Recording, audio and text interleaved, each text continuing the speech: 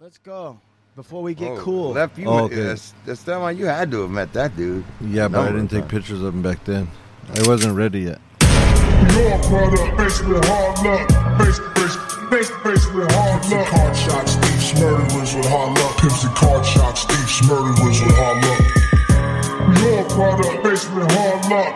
Faced with hard luck. Card shots, thieves, murderers with hard luck. Pimps and card shots, thieves, murderers with hard luck. Good afternoon and welcome to the Hard Luck Show. I'm your certified, qualified West Side host, Steve Lucky Luciano. That's right, ladies and gentlemen, you've tuned into the greatest show on earth. It's the Hard Luck Show. Coming at you from the Valle, San Fernando Valle in Southern Califas today. Sitting across the table from me, my partner is Chumahan Bones. You are singing morning songs. American Indian, Southern California, elegant barbarian, enjoying my fucking victories in life again. Come on. Yeah! On the dock of the bay, watching the tide roll away. Oh, yeah. Sitting on the Right dock there. of the bay. And on sound, old Blue Eyes himself. That's right, boy. I left my Sean Lewis.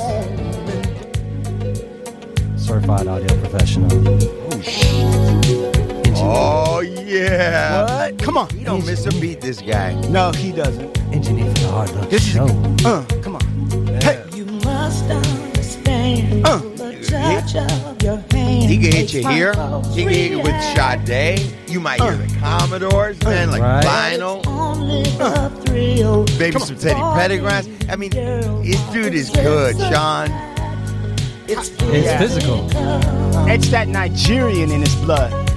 Only logic. It's logical. It's logical. It's so logical. You must try to ignore that. It means more than that. Oh, what's love got to do? Yeah. Got to do with it. Come on, Luck. Fuck love, but a second-hand emotion. Fuck love. Got to do. You know what's so great about her, man? If she was Coffee, like if Coffee was a human being, it would be Tina Turner. Oh, shit, really? Yeah, smooth, dark, flavorful. It's talking about smooth and flavorful. You want to introduce? Yeah, after we're done talking about your Jungle Fever infatuation. Listen, let me tell you something. Yeah. You're telling me Tina Turner? Fucking, yeah, Come on, bro. Perfect In her for prime. you. Hot. She was Hot. trim. She You would know, be perfect for you. You listen, too would make. I would have gone into the Thunderdome with her. Yeah. You know what I'm saying? Yeah. It would have been See a that. lot of thunder. Very attractive. I might have come out of there Very with broken legs, but I would have been happy. Listen, I got a number of favorite human beings, maybe 4 or 5 of them on the planet. Today we're hanging out on the porch with the big homie. Big home. Big homie. Let's welcome everybody to the show, and we are in the courtyard of Mr. Estevan Oriol. Yeah! Home. Yes. Woo! We're on a diplomatic mission. It's his own country right here. All I know is I see glittery blue swimming pool I'm looking at that's glistening. Right. Got pines and palm trees around me. Right. What do you guys see? I see a sauna. I see a cookies fucking boombox. I see skulls. I see a hammock. Yeah, I see a dope hammock. I see like 8 different houses. Yep. Right? Yep. I see- Compound style. Garages. Yeah, this is We're like. at the Estevan compound today. You heard of Branch Davidians? Well, right now we're here live Yes, at Branch Estevan. Yeah. The branch. Yeah, Man, we're here. Estevan, welcome to the show. Thank you. Welcome back to the What show. what happened to my song? That was it, wasn't it? Yeah, but I didn't even hear it because everybody's like,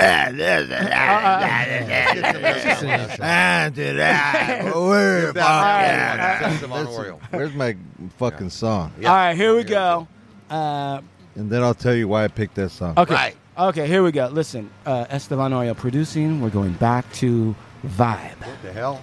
Somebody do something wrong? Uh-oh. If you lie on my name on your dead homies, you gon' lie. Here we go. Call Turn this up. the birthday slide when we surprise, nigga. My homie doing buck shit, getting supersized, nigga. The last of a dime, breathe away Oh, that we shit. slide. Nigga ain't pulled up in the Estevan, put section that here, gun no, away. we ain't feeling that. Estevan, we don't need any fucking heaters right now. It's just a regular family show, bro. Put the gun away. Put the clip away, homie. You ain't supposed to put bullets in the clip like that, bro. Come on. What are you doing? Laser sight. Nobody put this fire really in your field, real shit. This the powerhouse. Stay up in your lanes or your brains. Yeah. Really gang know about bang, that. so them things we gon' What do I know about that? That's 3 fingers. You know who that is? Both fingers with 2 cross in the middle. No. That's D-Boy. You know whose son that is? No. This Big Cobra from Booyah Tribe's son. Is that right? Yeah. And his name's D-Boy? Yeah. He got don't like 3 follow him. songs and they're all bangers. But Damn. you know when we've come up with people for years, Right. and then you see their sons. Yeah, that's and their crazy. sons start doing dope shit. Yeah. Because when I met him, he was just the doorman at Crazy Girls. That's pretty dope, though. I mean, that's dope shit right there. And then the next thing I hear is this song. I'm like, God damn, this fool's like, he's coming with it, That's bad. And you said, how old do you think this kid is, Ron?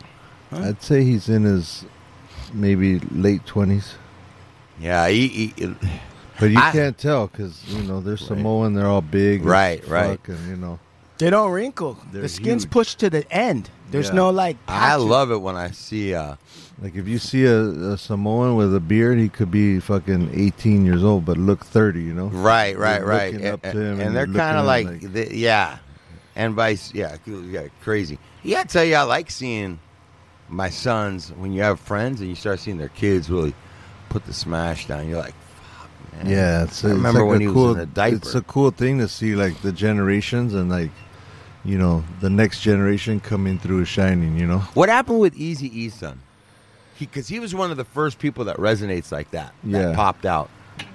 He's still around, but I think he got maybe like a bad record deal, and it kind of threw him off, I just played one of his tracks, maybe, I don't know, 20 shows ago or so. Little Easy? Really? Yeah, Little Easy.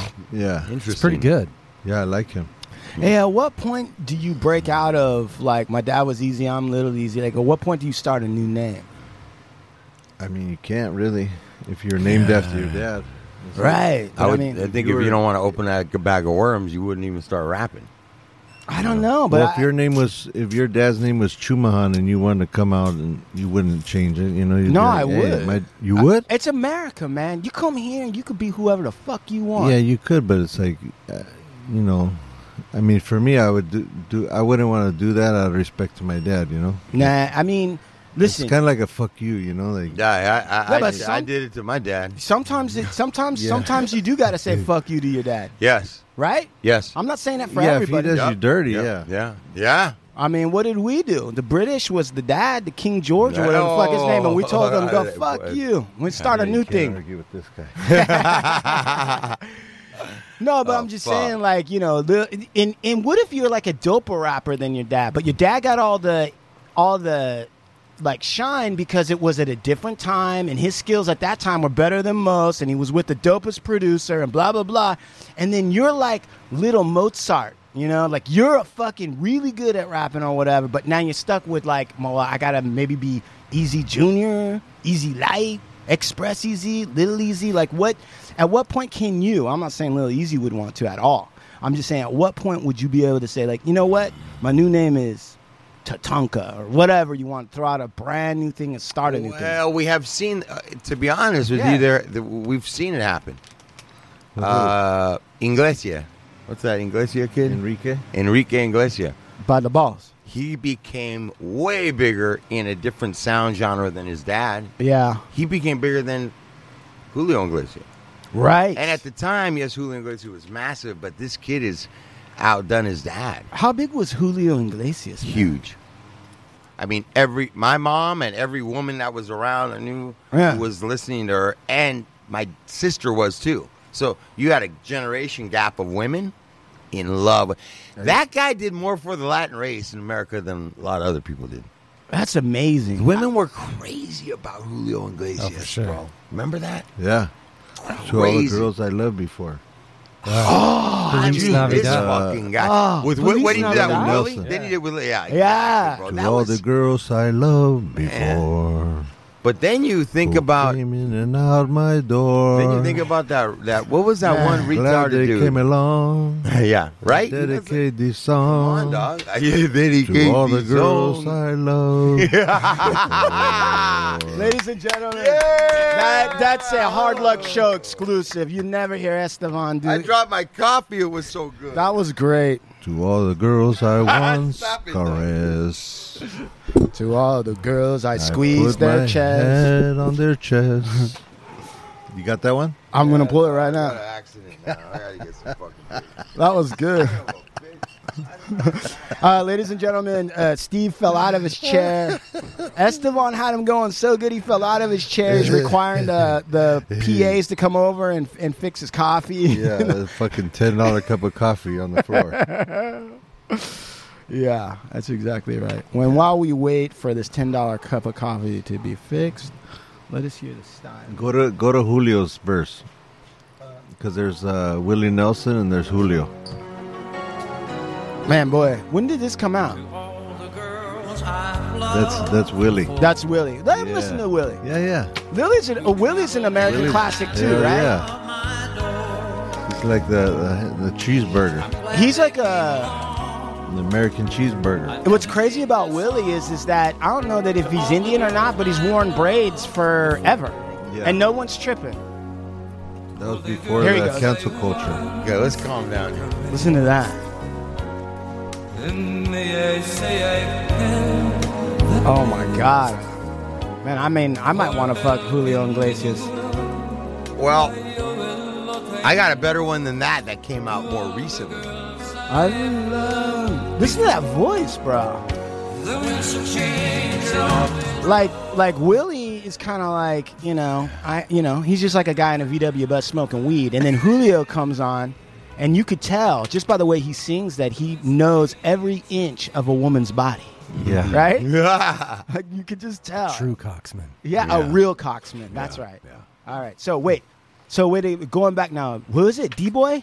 Big D? Yeah, D-Boy is Cobra's son from Booyah Tribe. Awesome. Big shout out to Cobra's son D-Boy from Booyah Tribe. yeah. You know what? In L.A. when we were coming up, the Booyah Tribe, they had put out an album at that time, and they were like a big crew, They were. and they were part of an even bigger crew. They were running around all through then.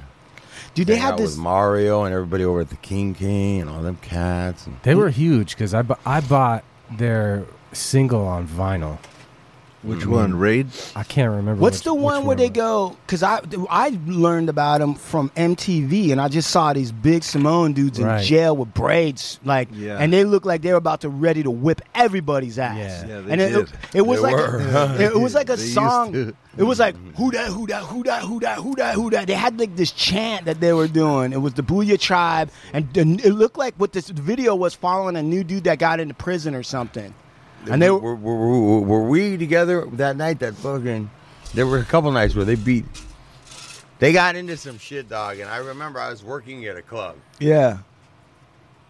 I've been there a There were couple so times. so many of them that you were like, your job was to keep other people from getting involved. That's Yeah. all you could do at that point. Right.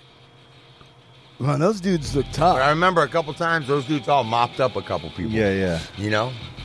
What I remember one time I went upstairs and they were like, "Hey, is so and so in there?" I go, "Yeah." Mm-hmm. And it Move is out what of it the way. is. Yeah, you gotta. that's the one you step Have at to the it. side and you're like, "Yeah, they they're there." Go ahead on, And I didn't know the other guys, so I didn't give a fuck about that. Right. The Booyah was my homies, and the next thing I know, it was an upstairs club, and people started running downstairs, right past me, leaving. Right. And when I went up there, I saw them. And in the end of a record when it has that, Yeah. Right. When the needles just hit the end.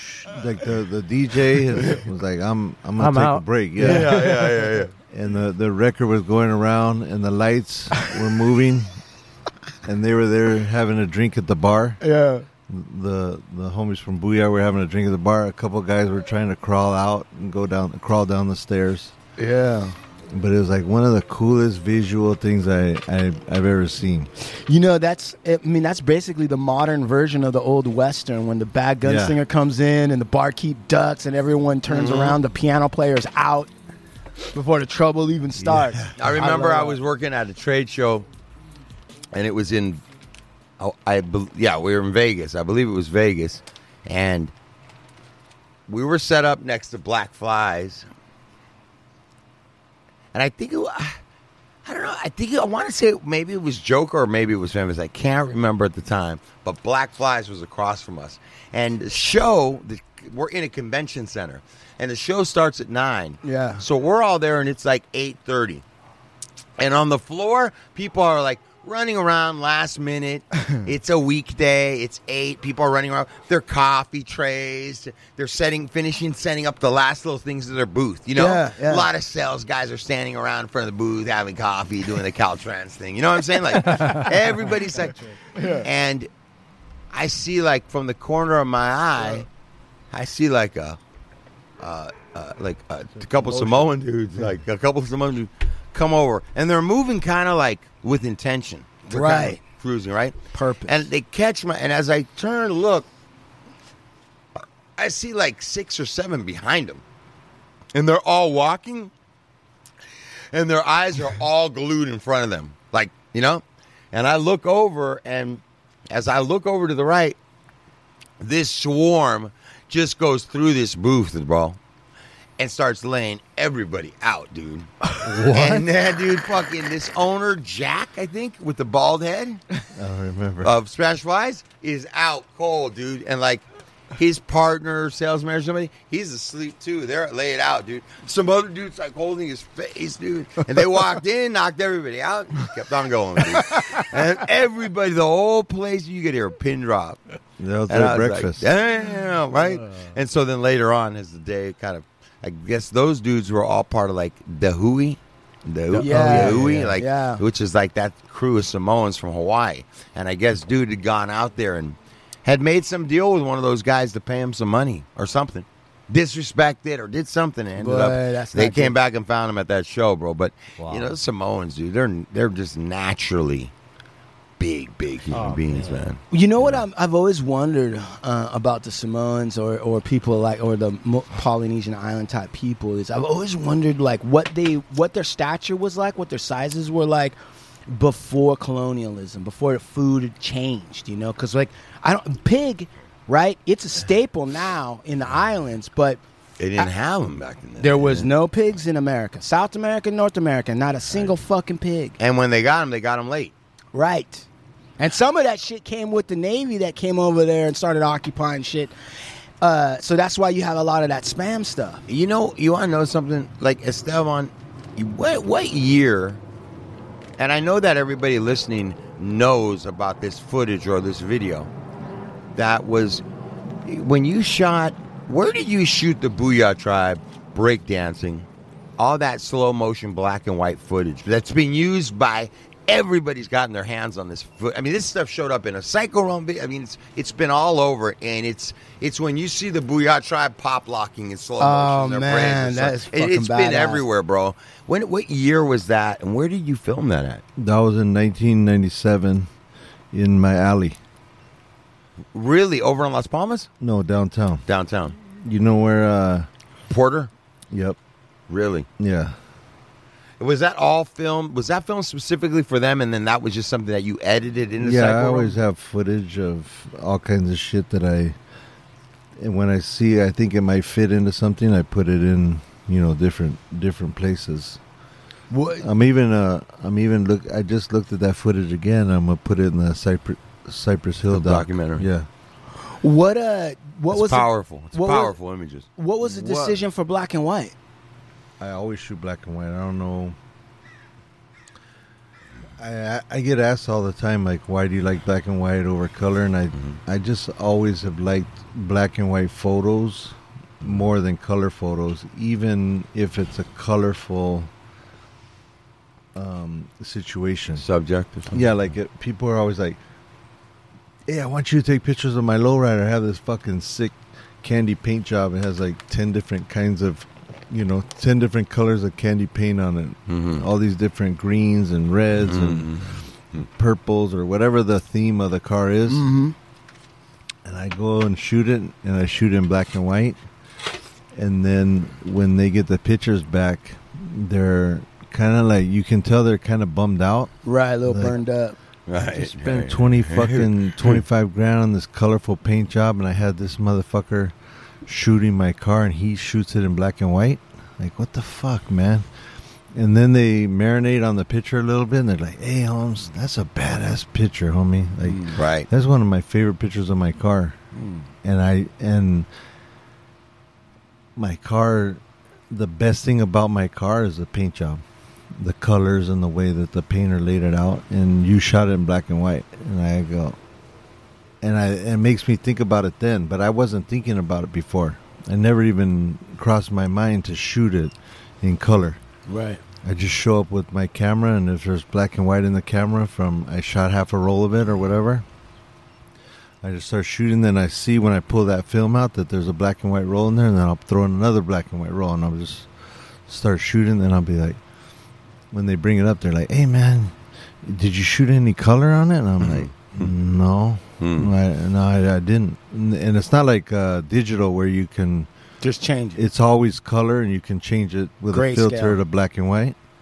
It's like when you shoot it in film, it is what it is, Right, you're stuck with it. Yeah, you're stuck with it. There's no going back. And what is putting it in black and white?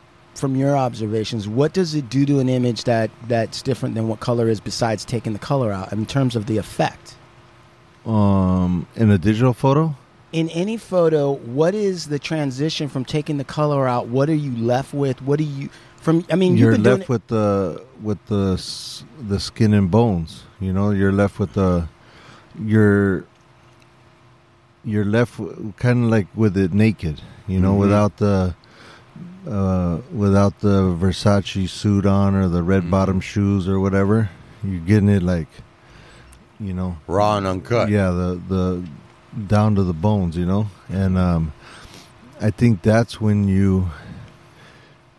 if you can take a really colorful situation and shoot in black and white and still make it look great, then still capture all that. That's when you have skill.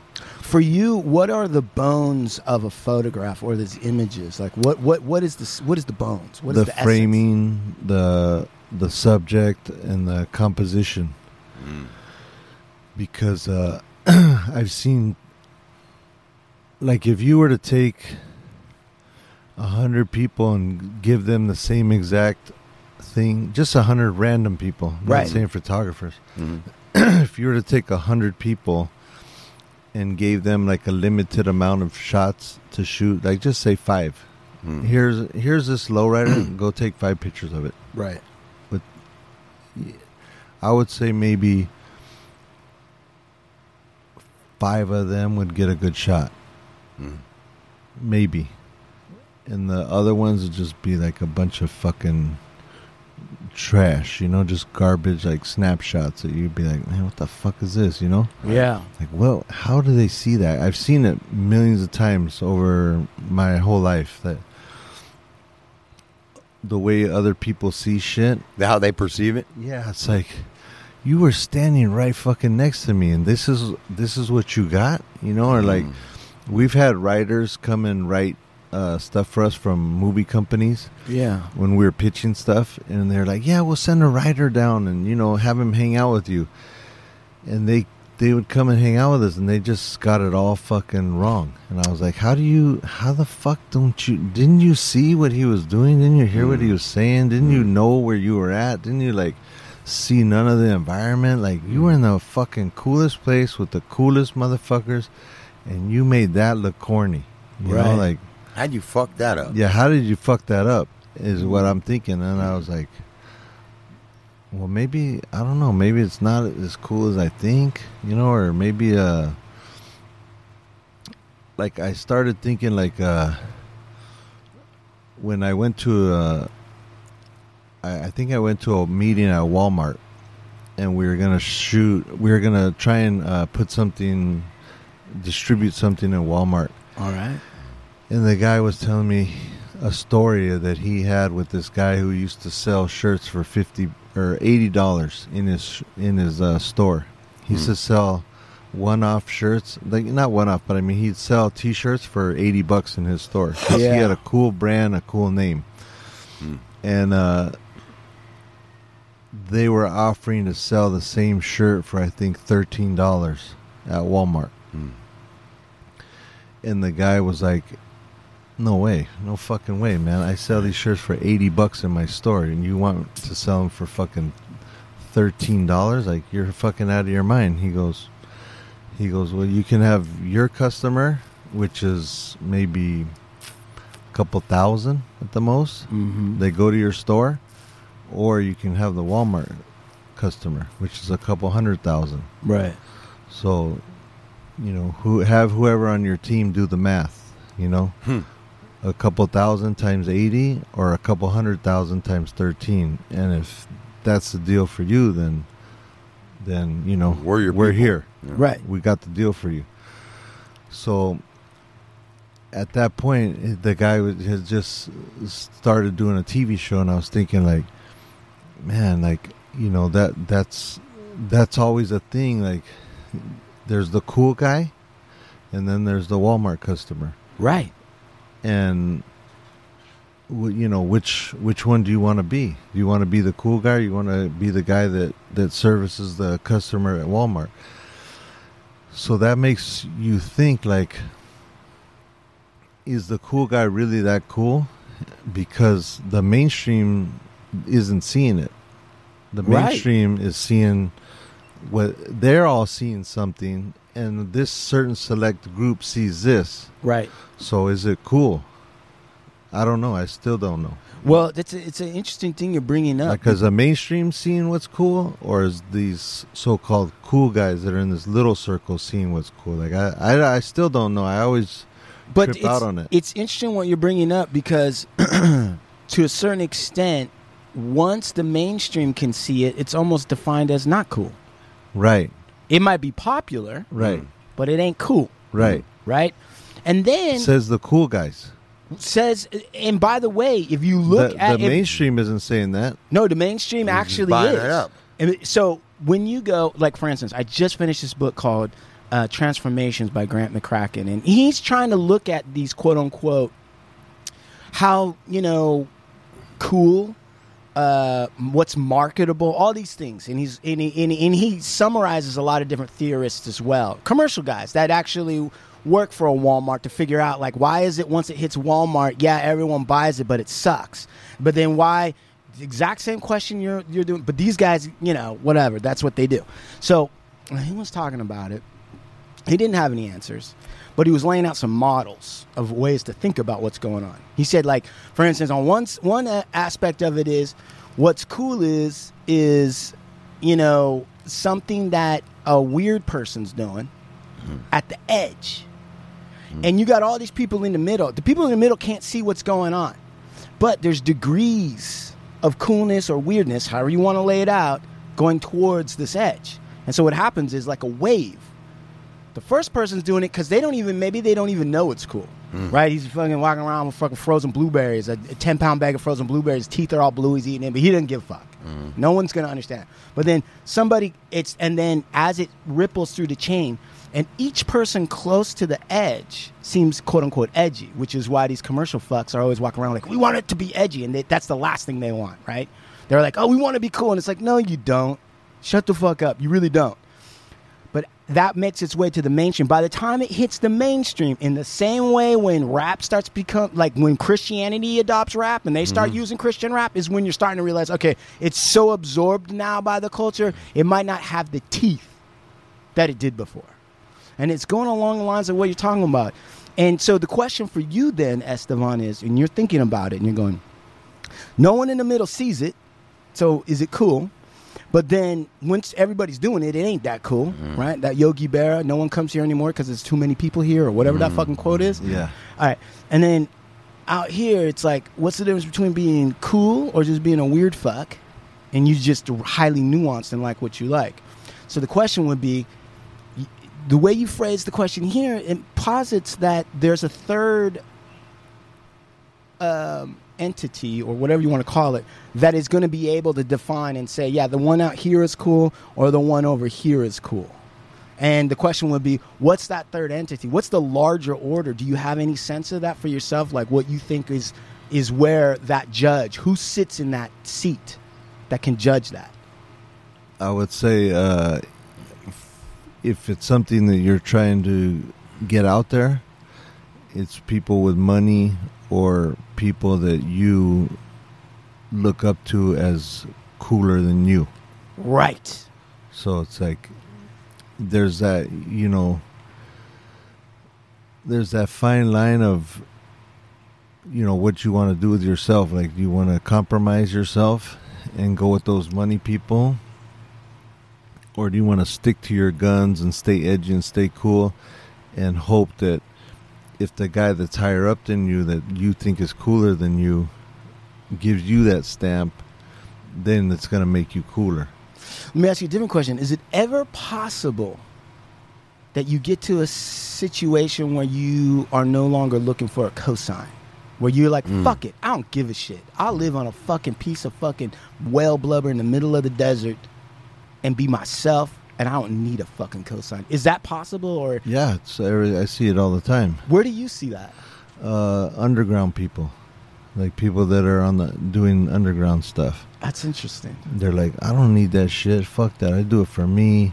I don't give a fuck what people think. I'd rather be underground. Like, those guys can have all that money and jewelry and cool shit, and like, I just like being underground and doing it for the people. But it's weird because I hear you say that, and then you and I both know that there's an element of truth to that where this person's just an eccentric.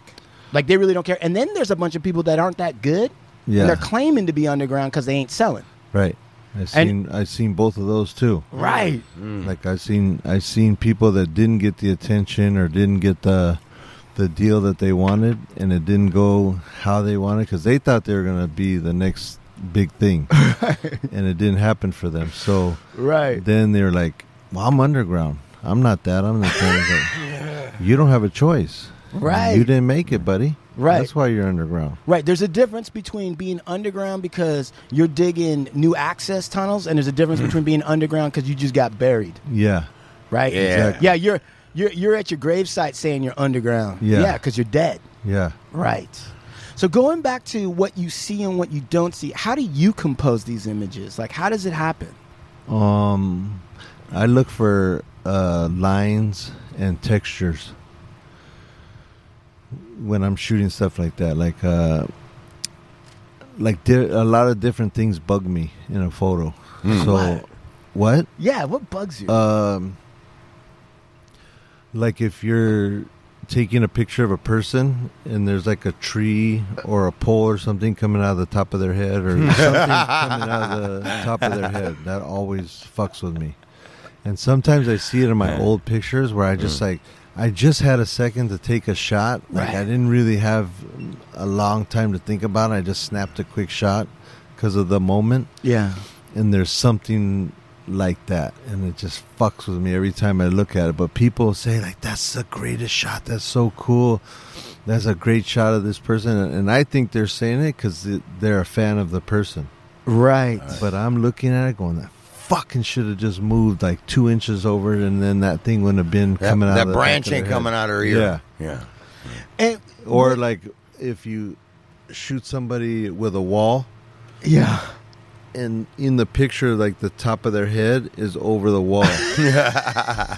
So like you're looking at the photo and the wall, the top of the wall is going across their neck, and just the head is over the wall. That's some OCD photography. That shit fucks with me. Like, right. That's like all you can see. Yeah, when you look at I would rather get up and shoot to where, because obviously the wall, their head isn't over the wall. Right. If it's the way that you shoot it, right. Some way that it comes out like that.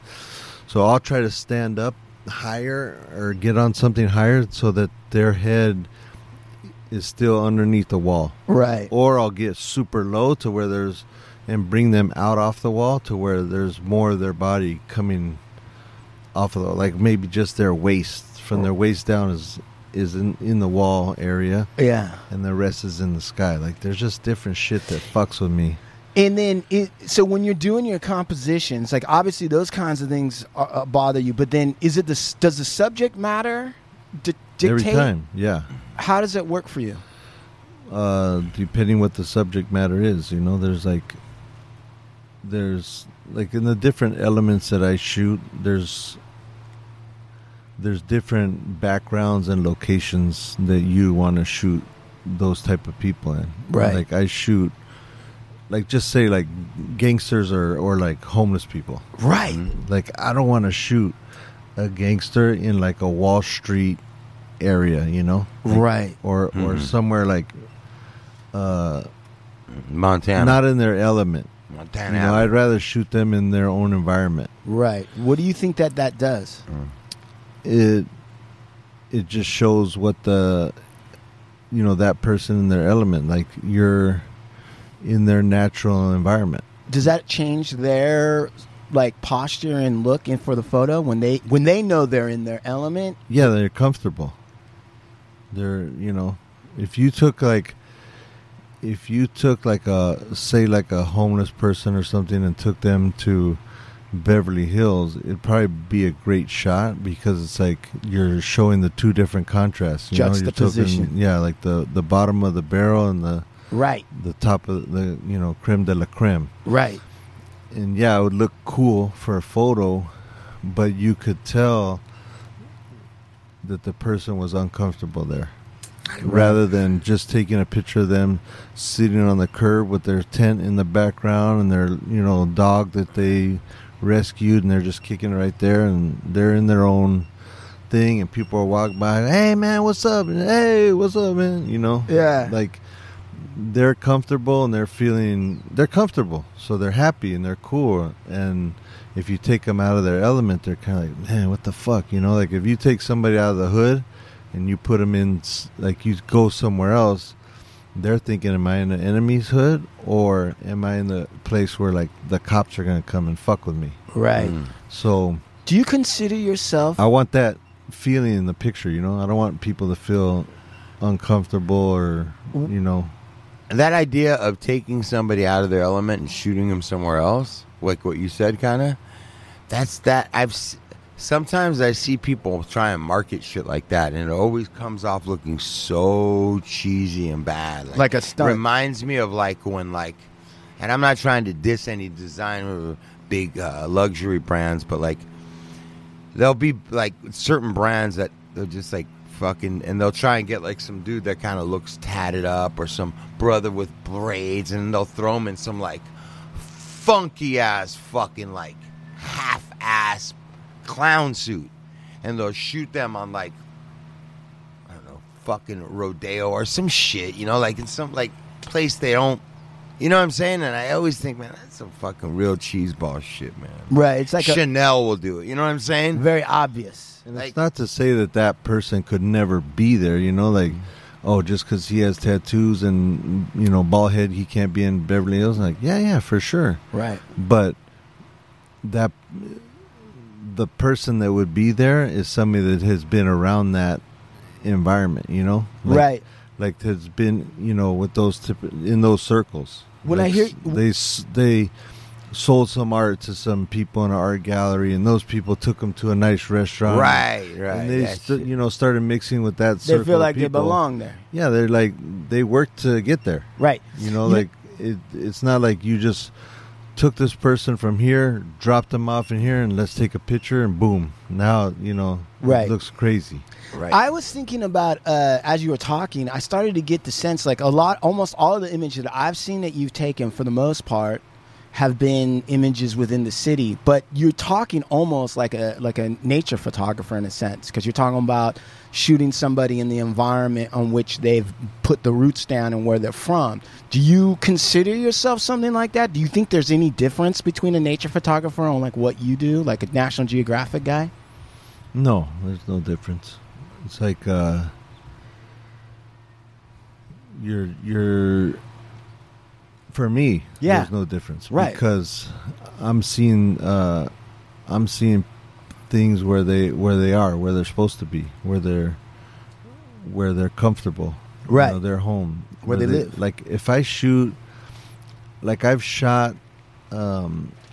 Sometimes, whenever I shoot portraits of people, and I shoot them at their house or whatever, they're always more relaxed and comfortable. Like, or even like big time rich people. Mm-hmm. Like I remember shooting like a CEO of one of the biggest companies in the world, Right? And I went to his house, and he had a lady there that was cooking and cleaning for him, you know, like a service worker type thing. He was, you know, super rich. Well, I mean, you can go ahead and say it was Richard Branson from Virgin, right? No, it was something like that, though. It was real similar to that. Yeah. But when I showed up to his house to shoot him, he was barefooted and just chilling, you know, walking around with his dogs and a cup of coffee. And I was like, this is going to be a cool shoot because he's so comfortable. But if I would have took him downtown and been like, hey, you know, I want to take you to downtown and there's people and horns honking and homeless people walking by, like talking to themselves or some shit like that, I would have seen it on his face, you know, just been like, he would have been like, oh, fuck, you know, where am I? Is anybody going to, you know who I am? Or, you know, is this guy going to walk up and do something to me or whatever? You would just see that it would just read through on the photo. You know, they'd be all stressed out. But when they're in their house, in their own environment, you can get them to relax and look comfortable, and it comes out cooler, I think. It's interesting that you say that, too, because, you know, I've gotten to know you over some time. I don't know you. I won't say that. But definitely we've hung out, talked, whatever. One thing I've noticed about you, though, is that when you're not taking photographs and you're just hanging out, you seem to derive a certain amount of enjoyment from putting people off kilter a little bit or fucking with people just a little bit, right? Isn't that true? Look at Steve. Isn't that true? Right. So, like when he takes the photo, Don't take it personal, dog. Is he Don't not? get mad. Don't get hurt now. Now he wants to talk about you fucking with him, dog. Yeah. No, because like Estevan likes fucking with motherfuckers. No, Yeah. he likes fucking with people. No. I do. I'm the one. I'm Yeah, you also do. there, Yeah. right? But in fact, when Steve sat down and told us this thing, I was like, "Oh, bro, you shouldn't have said that. I mean, Sean's grandma really is in the hospital, man. That's fucked up. But we gotta say some prayers in the rosary." And then Steve was like, "What? I didn't know that." And I looked over at Estevan. Estevan already knew I was fucking with. I didn't. You were smiling. It looked like you knew. No, I figured Estevan would know. I was like, this guy's over here making up this crazy big old story, and now he fucking got himself in a fucking position. But I was just joking. Yeah, you were joking, but what made it look crazy is Sean was walking off. Yeah, So I'm thinking like he was going out to the car anyways or Right. whatever. Yeah, but you I had thought something like to give her the car. And I was like, dude, that's fucked up. His grandma's getting a fucking kidney transplant right now, bro. And then Steve was like, oh, Yeah. shit. It's like she's getting a pacemaker. Or some shit. yeah, and What? I was like thinking like, fuck, man, how's he gonna fix this? I You know? thought I was thinking like It's filled Sean's with walking joy. away, just going, "Fuck, man, these motherfuckers." He you know, walked like- away like he was upset. yeah, but Yeah. he always walks like that Yeah, because he's a that's right. serial killer. Right. Yeah. Fucking guy. But anyway, so Estevan, I'm only saying that because I feel like I recognize that because sometimes I'm talking with you, bro, and sometimes I'm like, is Estevan fucking with me right now? Or is he legitimately just, saying this stuff or whatever? And then I talk to Steve about it. I'm like, man, Estevan, boy, he really knows how to fucking, he give you a little thumb in the rib, but then he keeps his I face think he like said straight. thumb in the ass. Gives you a little finger pirate, and then blah, blah, blah. And then Steve was like, "Oh yeah, bro, he's the best. I mean, this guy can really." And then I was thinking about you, bringing who was that painter we had on here? That great painter, that abstract artist guy. Robert Standish. Standish was telling us the story about how you used to have fights in your backyard, and you told Standish like, "Hey, you should come over." And then he came over, and then you handed him gloves and told him to go fight Lucky. And I thought, man, that's fucking hilarious. So nothing. is that? So on camera, you're taking pictures of people in their environment, trying to get some kind of relaxed thing. But is that just your sense of humor? Like, were you always kind of like that, or what? What is that? Well,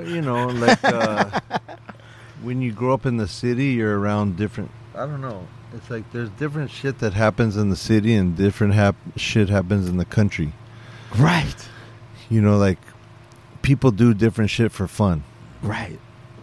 Out of boredom or peer pressure or whatever. Like, you know, when you're out in the country, like you might have fun going and shooting up a stop sign. Right. When nobody's you could have around. fun in the city doing that. You know, but when you're in the city, it might be a little bit more, you know, crazy or, right. You know, there might be a little bit different consequences than if you're out in the middle of nowhere.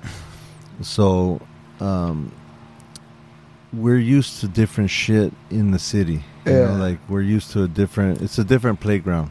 Right. Yeah. And there's so much more going on.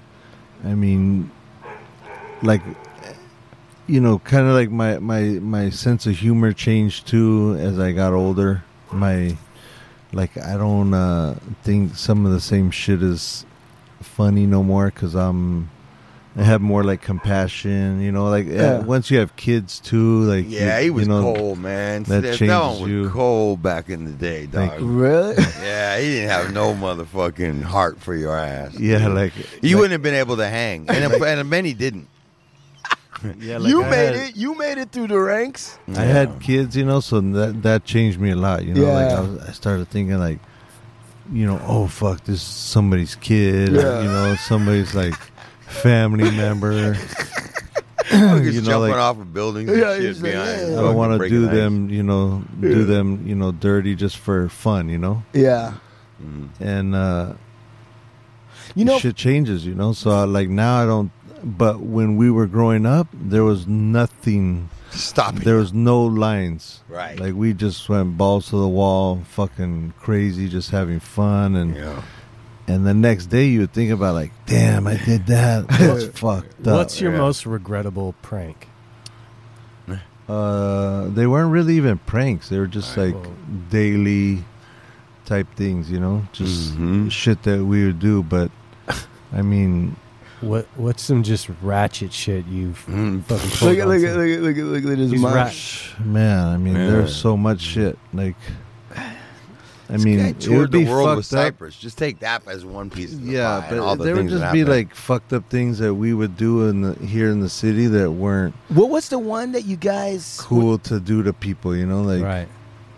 Like you know, just different. You know, wasn't there like a Polly B or somebody where you put like hot sauce in his jockstrap? Oh yeah. Well, I had Tiger Balm. Tiger Balm. And I gave it to.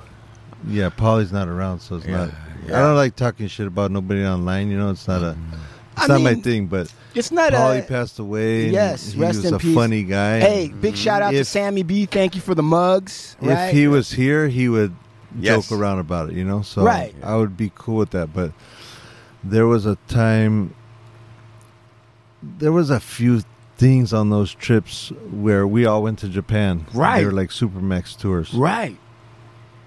And it was me, Paulie, Lucky, and a couple other guys. And Tokyo didn't know it was about to hit. Oh God! And at that time, it was like they really didn't know what we were, what was happening. You know, the people that took us there didn't even understand us at all. Right. They didn't understand what we were saying, what we were doing, but they just thought we were cool. So we were just doing all kinds of weird shit over there. Like we're like, they don't know. They don't even understand us. Like we just fucking going buck wild over there. But just on the plane ride alone, right? I don't know what made Paulie think that he could get away with it, but. This is in the early 90s, and he brought a can and brought weed on the plane. Right. And thought that it would be cool to smoke weed on the plane in his seat with the can. You know, you make the pipe out of the can. You smash it up and make a little bowl. Right.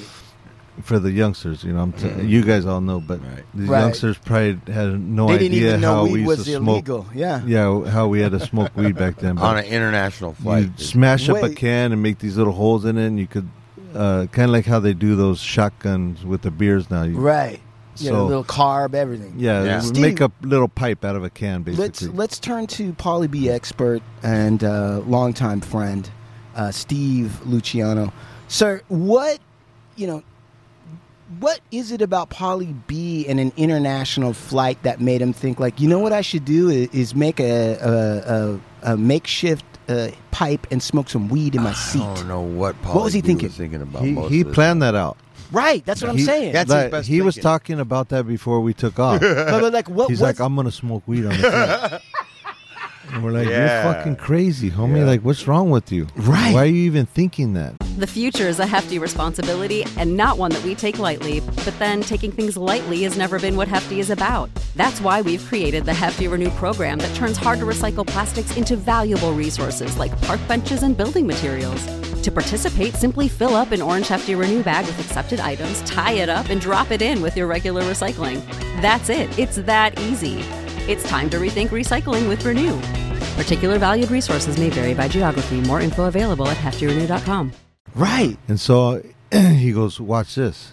You don't think I will? Shit like that. Yeah.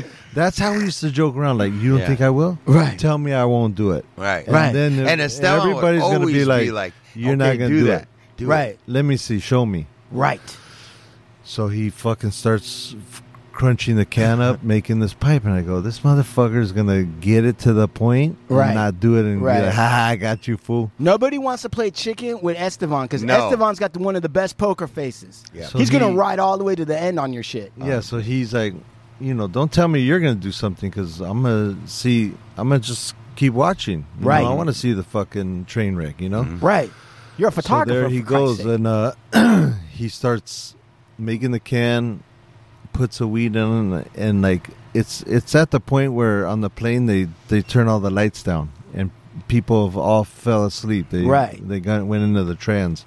So I'm thinking like, this motherfucker really might do this shit right now. Right. So he was sitting next to the window, and I was sitting next to the aisle. Right. It was one of those ones where it's a two-seater, like side by side. So he gets the weed and puts it on, and I go, he's not going to do it. There's no way. And Right. he gets the lighter out, and he's looking at me, and he's looking at the pipe, and he's looking at the lighter, and then he like looks up over the seats, and he sees that like the stewardesses aren't looking. Far and away. he looks around, everybody's asleep, Coast is clear. and he goes. He just put his head down and went, and I seen the lighter go off. Yeah. And I go, this motherfucker, man. Right. He's really doing this shit. Like, Right. What the fuck is wrong with him? Right. He takes a hit. He's like holding the hit. He's like, and I'm like, because he doesn't want to let the smoke out. Right. I go, swallow that shit, motherfucker. Don't Yeah. swallow that. You blow that Right. shit out, we're fucked. Right. You know, we're all fucked. 'Cause Right. There's only 5 of us that look like this on Right. this plane. Right. Nobody else looks like they would fucking crunch a can up, Right. take weed out of their pocket, and take a fucking hit on Right. the Like plane. a blind dude would But be able to us- spot Right. you guys out of a lineup. Right. Right. So there's us 5 sitting by each other. This fucking dickhead takes the light, takes the hit. Yeah.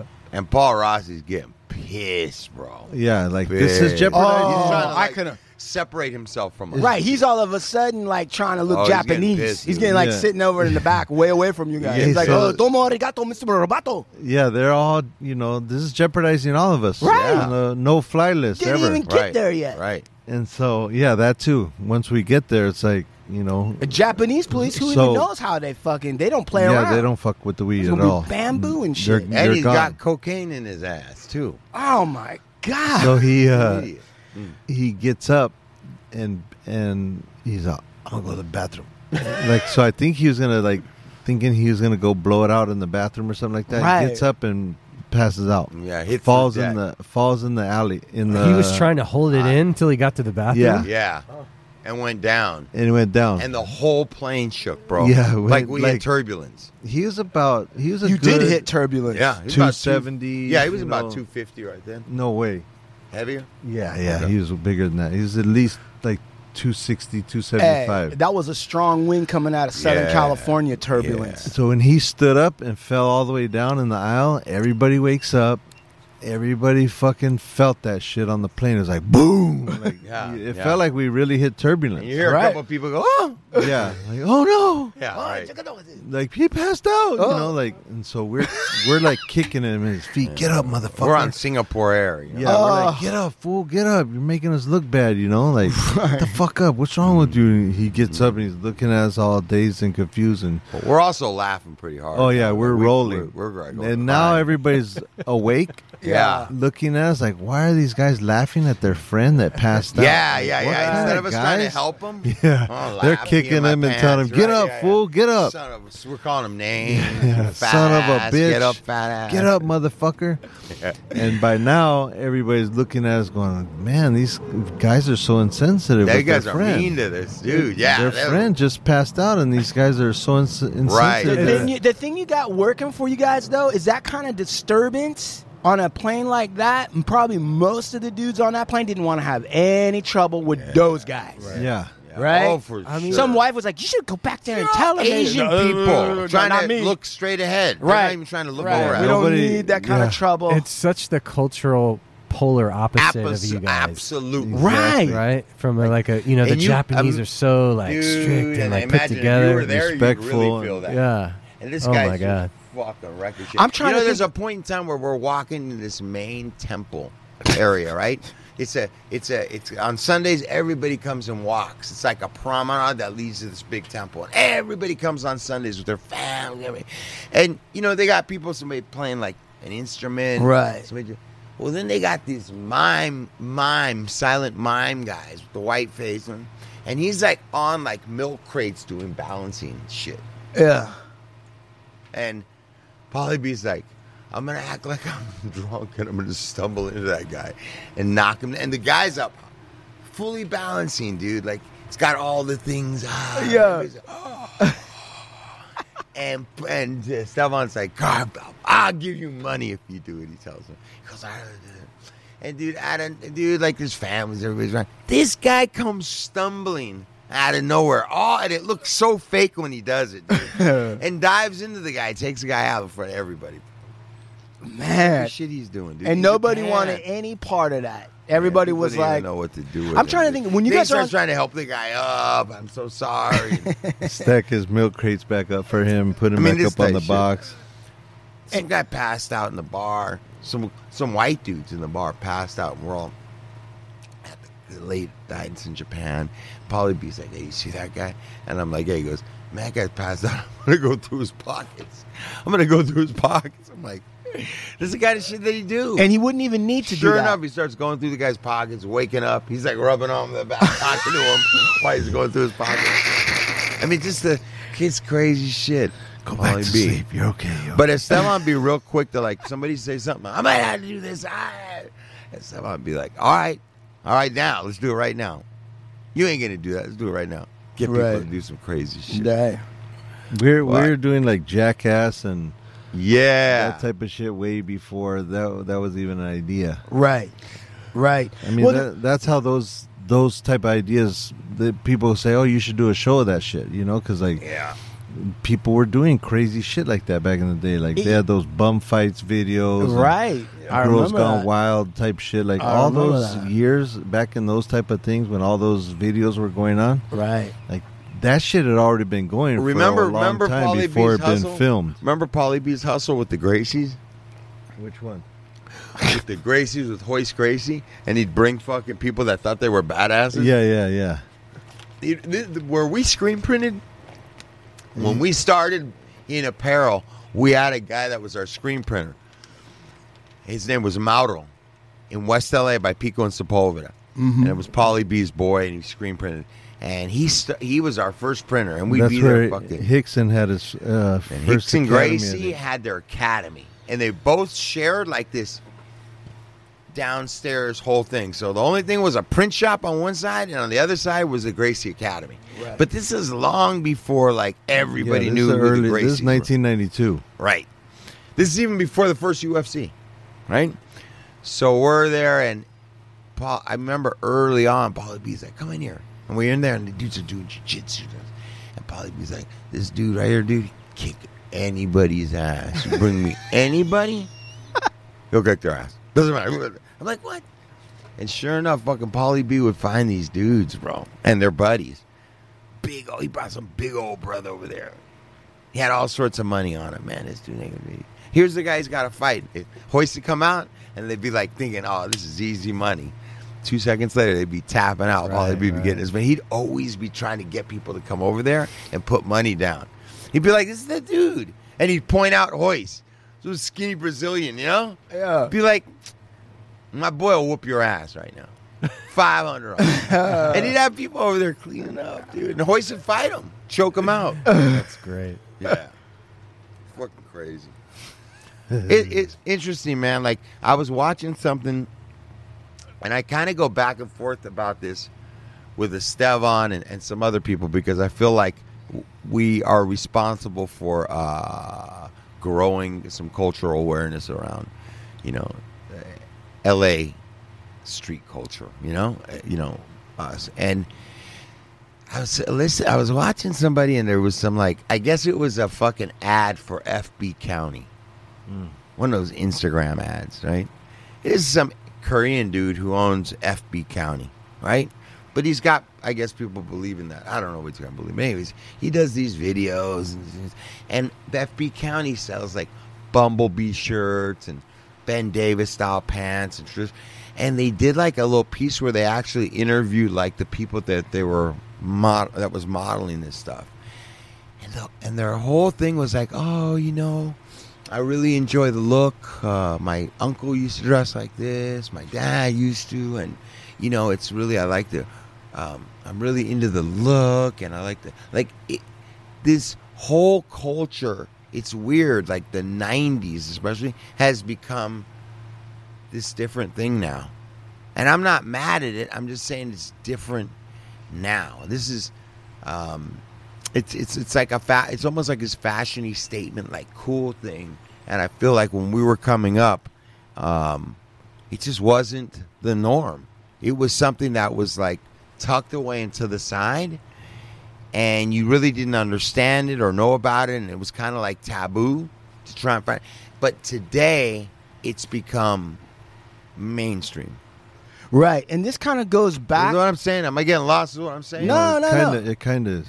Well, but the point it's kind of becoming mainstream. Like a few years ago when it started, it was kind of like safe to wear these kind of clothes, like 90s. It was kind of safe to dress up like 90s style gangster shit. Now I don't think it's so much safe anymore, because the streets are popping again. Popping, active. Right, but it does go back to what we were talking about, which is that you have stuff going on the edges, and it slowly makes its way through towards the middle. And what, Steve, you might be seeing is like, now it's kind of gotten a little bit more to the middle in terms of acceptability or notoriety. Put it like this. I pulled up when my son was in the 7th grade to John Adams Junior High, and I remember walking up to pick him up from school, and he had Dickies on, kind of sagging, right, a long white T-shirt, right, and a bald head. And from the back, he looked like a gang member. And I remember telling him, "Nah, man, get in the car. You're not going to get mistaken for a gang member, man. And they're not going to ask you. And you looking up." And I remember, like, told him that or whatever. And then he kind of, like, got into, like, skateboarding and skinny jeans and all that shit, kind of like, you know what I'm saying? And if that was the dialogue that we were talking about back then, don't get caught looking like you're a gang member. You're going to get... People were scared to dress like that because of what might happen. Right. And stupid people dressed like that and really weren't from somewhere would end up being a statistic. Now, it's the complete... Now it's a fashion... Now it's cool. It's just different. But... I just thought it was interesting. It is interesting. No, so, okay, so that was then in your sense of humor, Estevan. He was smiling. As soon as I said sense of humor, his smile just evaporated. But I guess what I'm trying to get to, though, is like, you're still kind of like, listen, and I'm saying this from me because I'm kind of a smart aleck sometimes. You know what I mean? Like, you might not, it's easier to catch on me, I think, than you, Estevan, because you're more subtle. No. Yeah. Okay. See? You see that? You just witnessed a master in action right there. He said that. Let me ask something, Estevan. Squirrel right here. What is... I got 2 questions for you. Go ahead. For shooting, has there gotten to be... Like let's say you get a call on a job and they're like, all right, look, you're going to shoot so-and-so and we're paying you X amount of dollars and it's the CD cover. Mm. And then you show up and they have no ideas and they're like, well, here's the guy. And you guys just show up somewhere. Like, have you gotten to a place where you don't doubt how you're going to make it happen? Like, are you like, I don't care where you drop me, this is going down. Like, or are you ever like, hesitant, like, fuck, how am I supposed to fucking make this cool? Like, what do they expect me to do? Yeah, most of the time I'm like that, even if I know what I'm doing. Really? Even if it's already thought out? Yeah, I'm like a regular artist, you know? Like, I show up nervous. Like, you know how fighters, all they do is train to fight every day. And they've been talking shit all this time. Like, I'm going to fuck you up. I'm going to knock you out. I'm going to fucking, do this to you, do that to you. But the real ones will tell you they were nervous all the way to the point when the bell rang and both of the 2 guys' backs came off of the ropes. Right.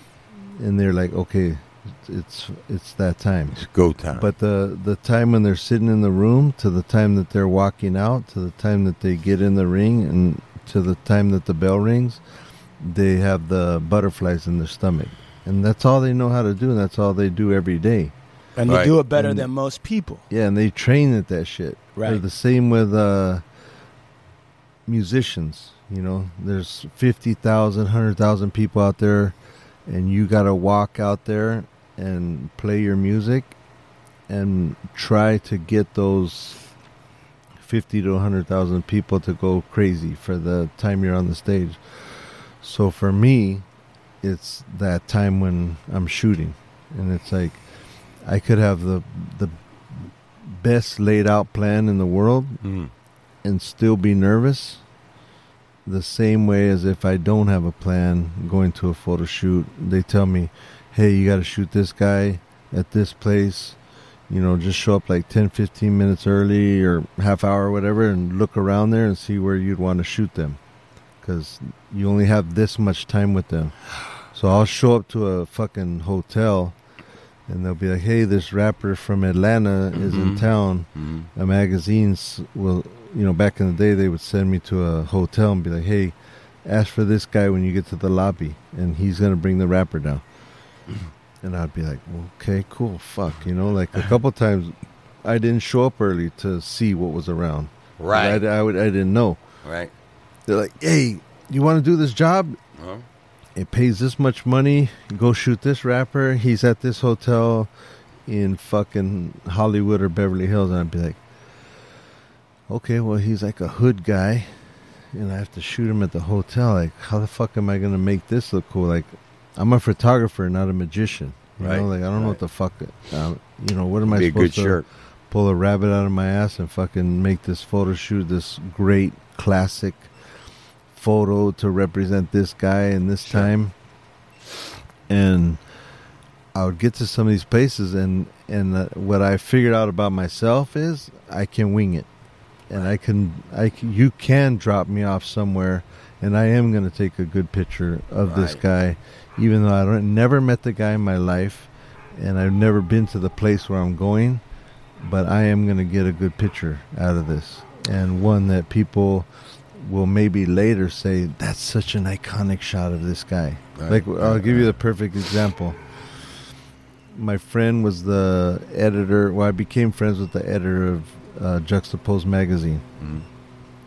And he goes, I'm thinking of starting this new thing of having celebrities that consider themselves artistes, and then I want to have another celebrity interview them. Okay. So the first one was Dennis Hopper. Really? Like, he's, a known artist.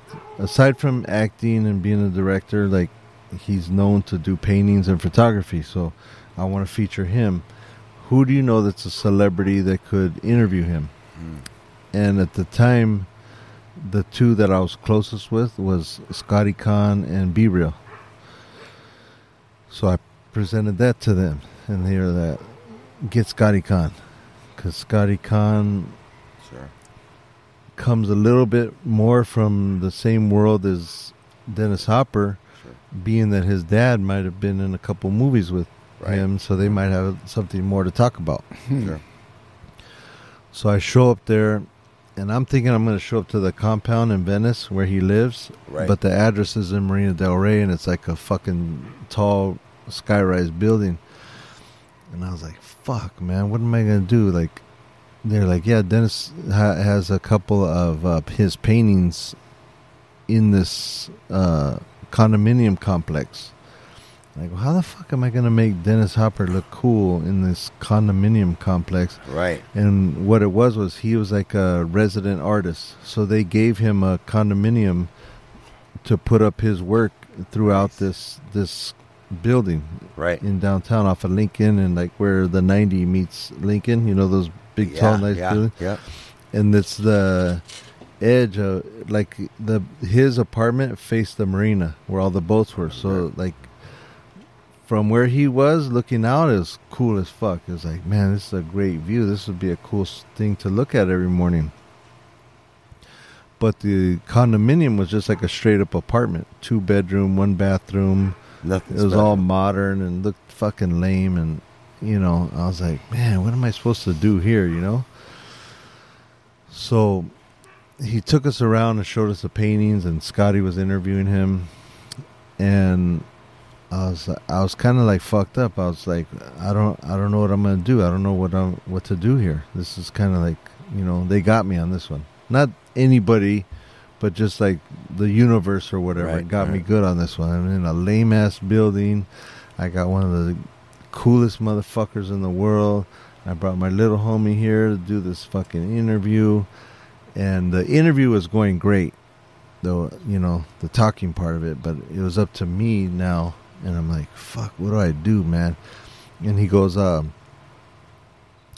hey, before we shoot, is it cool if I go out on the balcony and have a cigar? And I go, yeah.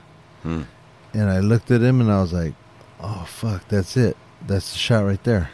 I'm going to get him smoking the cigar and out on the balcony. Yeah. And all the boats are in the background. Yeah. But what I didn't notice at that time, too, was if I had to expose for him, you wouldn't be able to see the boats because of the light. He was in the shade and the boats were in the light. So I ended up shooting and it was cool. Like, I was fucking, this is it, you know? Like, I felt it right away when I saw him on the balcony smoking a cigar, and I was like, this is a shot. And I got it. You know, I only took a couple, and that was all that I felt like I needed. And that was one of the times where I was like, man, you could put me anywhere with anybody and I'm going to get a good picture. Tell me, how does it work sometimes? What's the right combo, or what does it take when you're taking pictures of someone and all of a sudden you get into a stride where, like, you know how you said you could feel it? Have you ever shot somebody and then you start hitting it and you're like in some zone where everything you're hitting is just the way you wanted it? Perfect. Does that ever happen where you just hit that zone? It's like, as you're taking it, you're like, these are gold. These are all going to come out. Yeah. And it works like that. Yeah. Yeah? And what does it take for that to happen? Is it just a matter of the universe aligning that day? No, is it just the right person? The right person, the right background, the right lighting. Like, for me, I like to shoot on a hazy day when it's kind of cloudy out. That's the light's good? The best light for me, yeah, because a lot of people they want to shoot in the sunlight. We're in LA, they want to shoot in the sunlight, all the fucking sun on the person. But what they're getting is, what I get when I shoot people in the sun is their eyes are watering because the sun is hurting their eyes.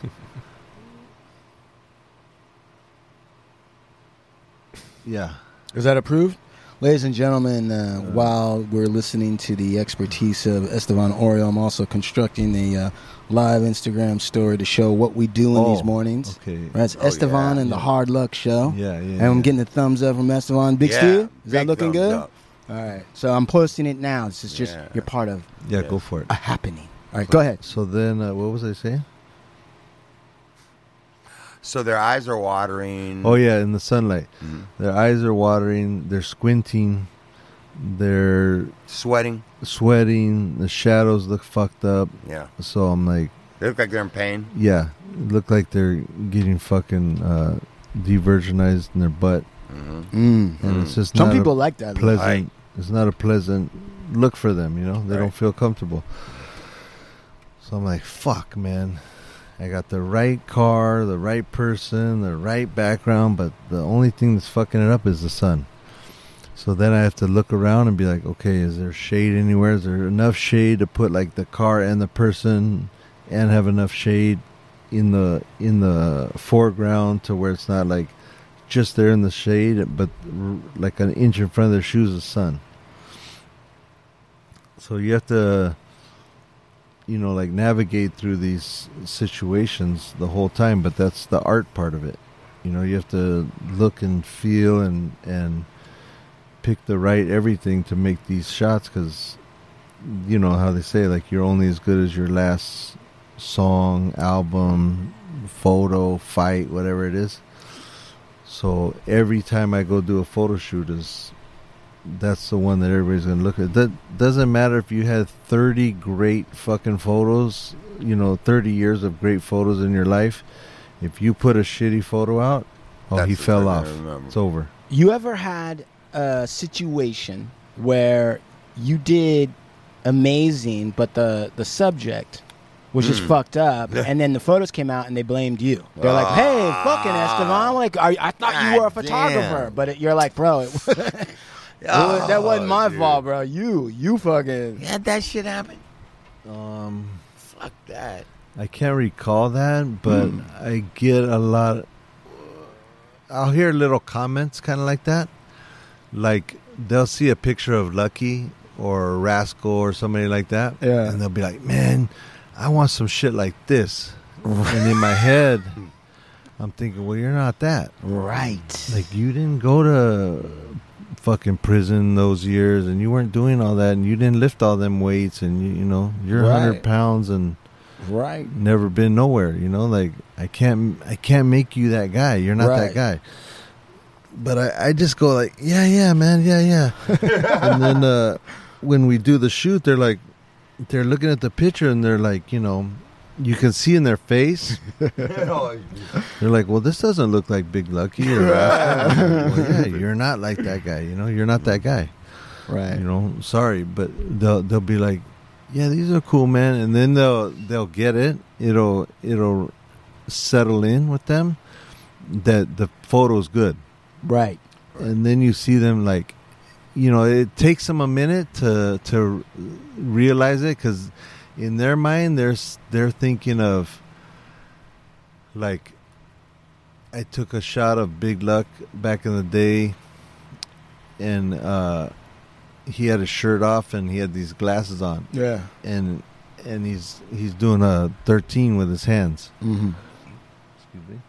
And his fucking hard ass picture ended up becoming the cover of a magazine. One time they're like, hey, can you send us like 10 of your favorite shots? And is that your car? Not mine. Okay, because the tweakers be breaking into shit Do around. they? I hope it's not mine. No, it's okay. What is it? Oh, it's a Cadillac. Is it? Does anybody have a black Cadillac? Yeah. The windows are all broken. No. That was you? No. Somebody else turned it off. Okay. So,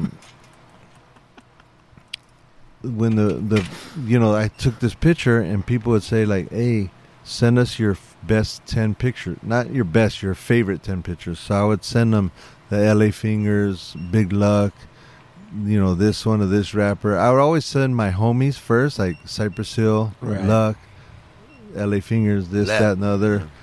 Lepke, you know, I was always send those as my 10th thing, because I was trying to always put my crew out there, Right. you know, first. Right.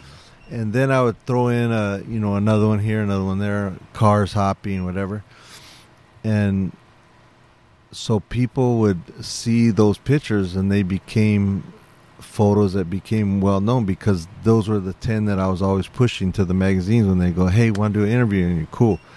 can you send us 10 photos? Yeah, here they are. Right. So those were the ones that people were seeing the most, and those became the quote-unquote iconic legend, photos that of mine that I've taken. Is because I was constantly putting them out there, Right. And then, because I could have put the LA photo out there one time and it would have been gone. Would have been a wrap. I think I seen that one time, 30 years ago in this one magazine. It was cool. But if I'm putting them out every single time, every time they ask me for an interview, every genre of magazine in every part of the world. Like the pictures of Luck and those guys have been in 10 magazines in 10 different countries all over the world. Right. That's like branding. I mean, that's like reminding people and keeping it alive without knowing what you're doing. Right. You just did that. Yeah, I didn't go to marketing school or branding school. I just was like, I always just thought of my homies, my crew. You know, so like, how do we do this? Just maximizing opportunities. Every time I got a opportunity to put my people in it. Or my culture or my whatever. Yeah. I did. So, what was the question? I don't know. I think we were just... Oh, the question was what it took to take, like, when everything's working. Like when do you ever, like, he said, do I ever take pictures and people don't trip on them? Or maybe that was you. That was me. I was asking you, like, you ever... And you said, yeah, but you're not that. Yeah, so it was like... they would see those photos over and over again and be like, I want to be that. Right. But it's like, you're not that. So right. You can't be that. Right. But I'm going to make you look like the best you. Right. So don't trip. I got you. And make sure this check cashes. Right. Or bring some cash. Right. And I'll really make you look Is there like the best you. Is there a trick to that? Like, do you like wait till the check clears before you show them the photos? Like, listen, I'm not. If you take a picture of a heavyweight person, like they're fat, but they don't really understand that, and they're like, "Don't make me look fat." And you're like, "Okay," and you deposit the check before they see the true photos of themselves, and like, "Look, you're fat. I'm sorry. I don't know what to tell you." Yeah, I mean, you could kind of feel people out before, like when they're trying to. You can feel, for some reason. Photographers or artists are the one type of job where people always try to get over on you. And you could feel like the really scumbag types right off the bat. Wow. So you already know what kind of scumbag you're dealing with. Right. So like, okay, this is a kind of motherfucker that I don't give him his pictures until I get the money. Because once he gets those shots, because they try and do the okey doke, like, hey man, I want to hire you to do this photo shoot. I need the photos on this day. We're releasing the record this day. And I'm like, cool. How's the money? Where's the money? Yeah. Like some people, like I have homies that I've done jobs with 6 months ago that I haven't even asked for the money yet. Right. Because for me, I know they got the money. I know they're good for it. And it's kind of like a bank account without my bank account. Right. Like I don't see it. My bank account, I see it going up and down every day. Like I put this money in, this much goes out. And right. I'm like, God, man, like I didn't even have that money fucking 10 minutes and it's gone already. Like, I did all that work. I got all that money and then there it goes. Yeah. But if somebody else is holding on to me, holding on to the money for me that I trust, it's cool, like. Take another save. Yeah, like I got that money over there. I ain't tripping on it.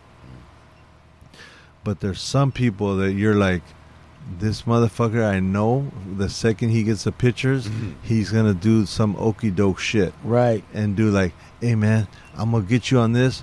I'll give you the rest when the pictures go out and the record starts selling or this starts doing that. I'm like, no, man. I need the money. I did the work, right? Yeah. Like the plumber. Yeah. When your fucking shit is all backed up and there's shit going everywhere. Right. You're paying that motherfucker that day to make your life great again. Right. You're going to pull the gold teeth out of your mouth to pay for that shit. Right. Right. So I want that same shit. Right. That he got. Right. Like I'm going to fucking unclog your toilets and make, so your wife isn't screaming at you. Yeah. I want my money too at the end of the job. I don't want to fucking wait until whatever it is that you're doing takes off, or I don't want to do all that bullshit. Like, I don't need to chase you down. I already got a job, man. I don't need to be chasing you. Right. But back in the day, I would take those jobs and take the chance and chase people. Yeah. Because I was like, fuck, man, I need that money. I need to do this job. This dude might be big. I need to get that money and get it popping, And I would take the job and end up chasing the guy around, and then it puts you in like a fucked up position. Right. Like I just did it again last year. Yeah. In the pandemic. This guy was like, I got this great idea. We're going to fucking do this. We're going to do that. And I did it. Shit started selling. It started doing great. Hey, your product's selling the best, more than anybody that I've ever done this with. And then as soon as the money started coming in, like the calls started getting less. Right. I started like, hey man, just checking in with you. What's going on? How remember we sold the best? What's up with the check? Oh yeah, I got you. Friday comes along, like everybody goes through shit. It's a fucking pandemic. Maybe I'll just let the dude slide till Monday. Yeah. Call him up. Right. Call him on Monday. Hey, bro, Friday came and gone. How we looking? Man, I'm so sorry. I'm going to get you on Thursday. Oh. The hamburger for Wimpy. Today. Yeah, Wimpy. Yeah, gladly pay you Tuesday for a hamburger today. Right. Those motherfuckers make me sick. Yeah. Say it again. Yeah. Those motherfuckers make me sick. Yeah. There you go. So, and you know who you are out there. Yeah.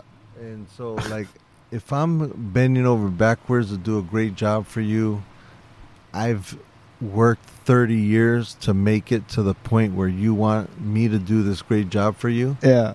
And you're like, to me, it's just disrespect, Like, yeah. Like, hey, your money isn't as important to give as this guy over here. Right. Like, oh, I had to pay this and I had to pay that. Like, I really don't give a fuck about all that. Right. Like, I don't care about you had to pay your phone bill or whatever. AT&T is multi-billionaires.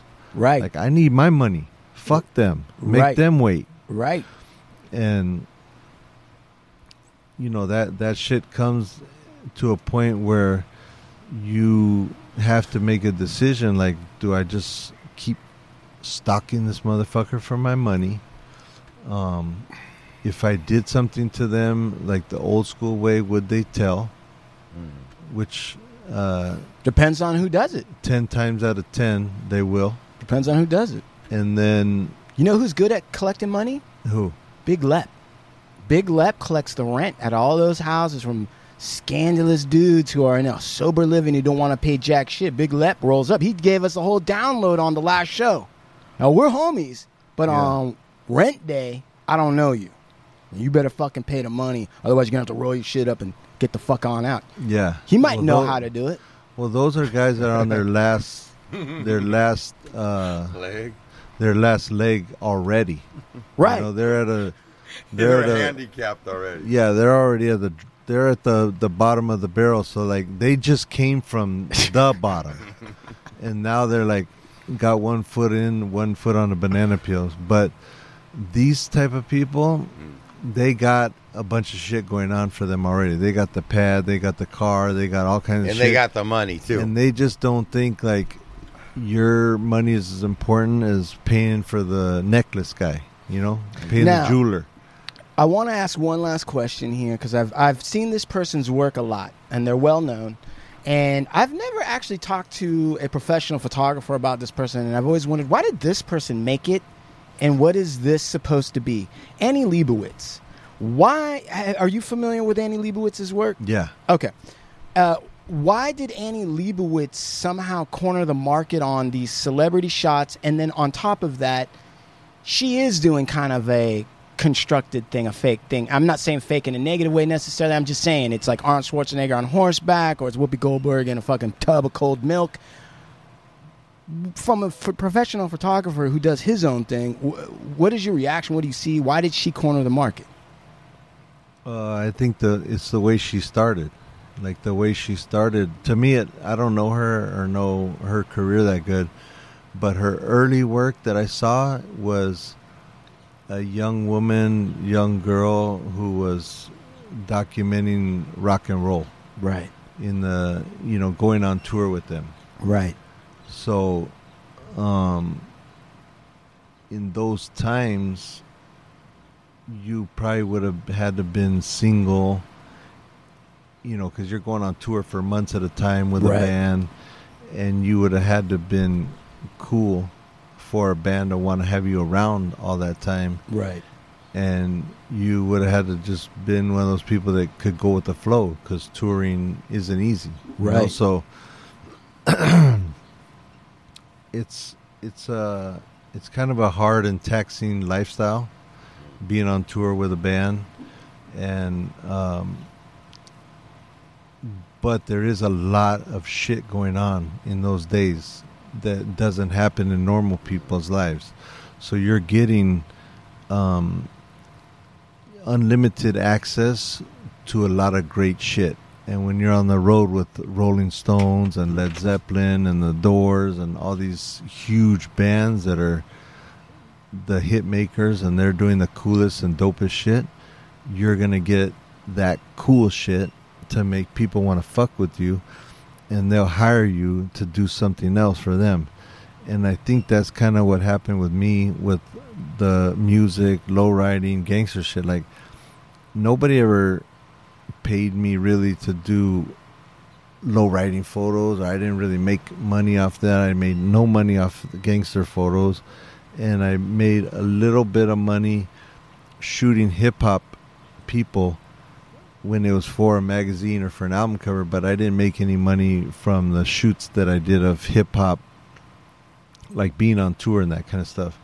So it's kind of like you build this this archive, and people know what you shoot and how you shot it, and then they might say like, okay, I want that person to shoot my campaign or my brand. But yeah, like like you look at like Annie Leibovitz, she has like the coolest pictures of like the Rolling Stones on a private plane, right, or backstage hanging out drinking Jack Daniels or whatever. Yeah. And you had them on stage, the most classic shot of like maybe like Jimi Hendrix burning the guitar or something, like shit like that. And you're like, that's a person I want to shoot my my Giorgio Armani campaign. Right. In Paris. Right. And you're like, well, how do you get that and that? Like, how do you get somebody that was shooting Rolling Stones in the dressing room to shooting, Chanel. a Chanel supermodel, walking down the street in Paris? But what you want is their eye, and you want their coolness, because you figure like, well, they're cool enough to be around the fucking Rolling Stones and Led Zeppelin all this time, so we want that. What cool is? Yeah, they must be that cool person too. So, and this is before. Is that us? Yeah, that's the as we're winding down to the wise words of Estevan as he's giving us the last touch. Then we slowly close this episode. We got more coming. We've gone 2 hours, but you're giving us a great photography shit. Okay, yeah. So yeah. Anyways, just pretend like it didn't happen. Yeah, it's like a cool. You're going for the cool vibe. Yeah. But you want that cool person to shoot your brand. That cool cosign. Yeah. So that's I think what happened there, and then. Back in those days, there was these things they called budgets, and you would get this budget to shoot this cool shit, and you could do whatever the fuck you want. So, like you're saying, how does she go from shooting, Keith Richards in the backstage drinking a bottle of whiskey or whatever, to Robert Plant singing with his shirt open and his package all on one side, and in the tight jeans, and the fucking light coming from behind him, and Jimmy Page is over there with the double neck guitar, and you're like, how do you go from that to hiring them for Vanity Fair to have Arnold Schwarzenegger with his shirt off on a horse. Right. And it's like, you're getting that cool person to shoot this person for you, this cool person in the magazine, and then you're giving them enough budget to do whatever the fuck they want. So they can come up with these cool ideas that, like Whoopi Goldberg in the bathtub. Right. Like, I can't even think like that. I don't have that. I want to see the world through their eyes. Like, I don't have that. I mean, I want to say I'm creative, but I don't have that conceptual, right. like, creative thing in my. When they put Pac in the bathtub and shit. Yeah, like when they put Tupac in the bathtub, or they put DMX in the bathtub with the blood. Like, I can't even think of an idea like that. Like, I can't think, like, what if we put DMX in the bathtub and he's full of blood? Like, that'd be the sickest album cover. Like, I saw the shit, I saw the final product, and I was like, that is fucking bad as fuck. Like, that's a cool idea. Like, how did they get him to do that, and what was the blood, and all that. And I trip out when I see photos like that. I'm like, that's fucking dope. But I was like, I couldn't even come up with that concept. Like, all my shit is the way it is. Like, what you see is what you get. And, I would love to be able to have that, where I'm thinking all these way outside the box type of fucking Darren Craig shit. Crazy ideas. But I just don't see it in me. I don't think I have it. I mean, I might have it, but I see a lot of people doing it, and people like Annie Leibovitz, like, she can do that shit. What do you think of that? You think he doesn't have it? No, you believe that? Listen, I think if that's... you look at my photos, like, where have you seen Listen. something out where I thought outside the box and done something? Before we start when tickling... you lay all the guns down on the bed? What, over there? Anywhere with those pictures where they're all laid I out didn't on do the that, bed. though. Oh, no? No. How about you put the money up with your daughter? I did that. There's but that was a there. different... That was a thing... That was a thing when we were doing things, and I just was like, I'm going to put this picture here, put this shit here, and then she came running in the room. And I was like, oh, fuck. So I didn't want her to mess up the thing or whatever, so I had her right there. You were creating something right then. Yeah, I could do it if it's there, but I couldn't plan that out. Like, I would never be able to be like 2 weeks ago and be like, hey, Send today, me a pallet of $100 yeah, bills today I'm going to go get a bunch of money out of the bank. and shoot I'm going to put a gun on the thing and put her sitting on the bed. There's like, I would never think of that. Listen, what you see is what you get. What you hear is what you get. On the Hard Luck Show, Estevan. Thank you, Estevan. I mean, dropping wisdom, dropping insights. It's Thank the only you. one place you can get that Stay shit. tuned, because we have a show coming up where we are going to peel back the Estevan Oriol Hard Luck I thought you were... photo contest. Oh, I thought you were going to say peel back the foreskin. I'm going to do that right now with myself. Oh, you got any shout-outs, partner? Yeah, Before I come go on. peel back my foreskin? What you got, Estevan? Yeah. Not in my pool, he says. Oh, yeah, you get You butt. got- The kids aren't here, you go in their butt naked. Yeah. No, yeah, just shout out to everybody that I fuck with. All right. You hear that? Yeah. Big That's shout out to simple. everybody Estevan fucks with. Yeah, That my includes family, us. my friends. Yep, the Hard Hey, Luck Show, thank you. Supermax, Cookies, Soul Assassins, Cypress Joker Hill, Brown. Joker Brand. Joker Brown. All the homies. Right on. Yeah. You know who you are. You know Yeah. who you are. And D-Boy. if I didn't say you guys, D-Boy, Booyah Tribe.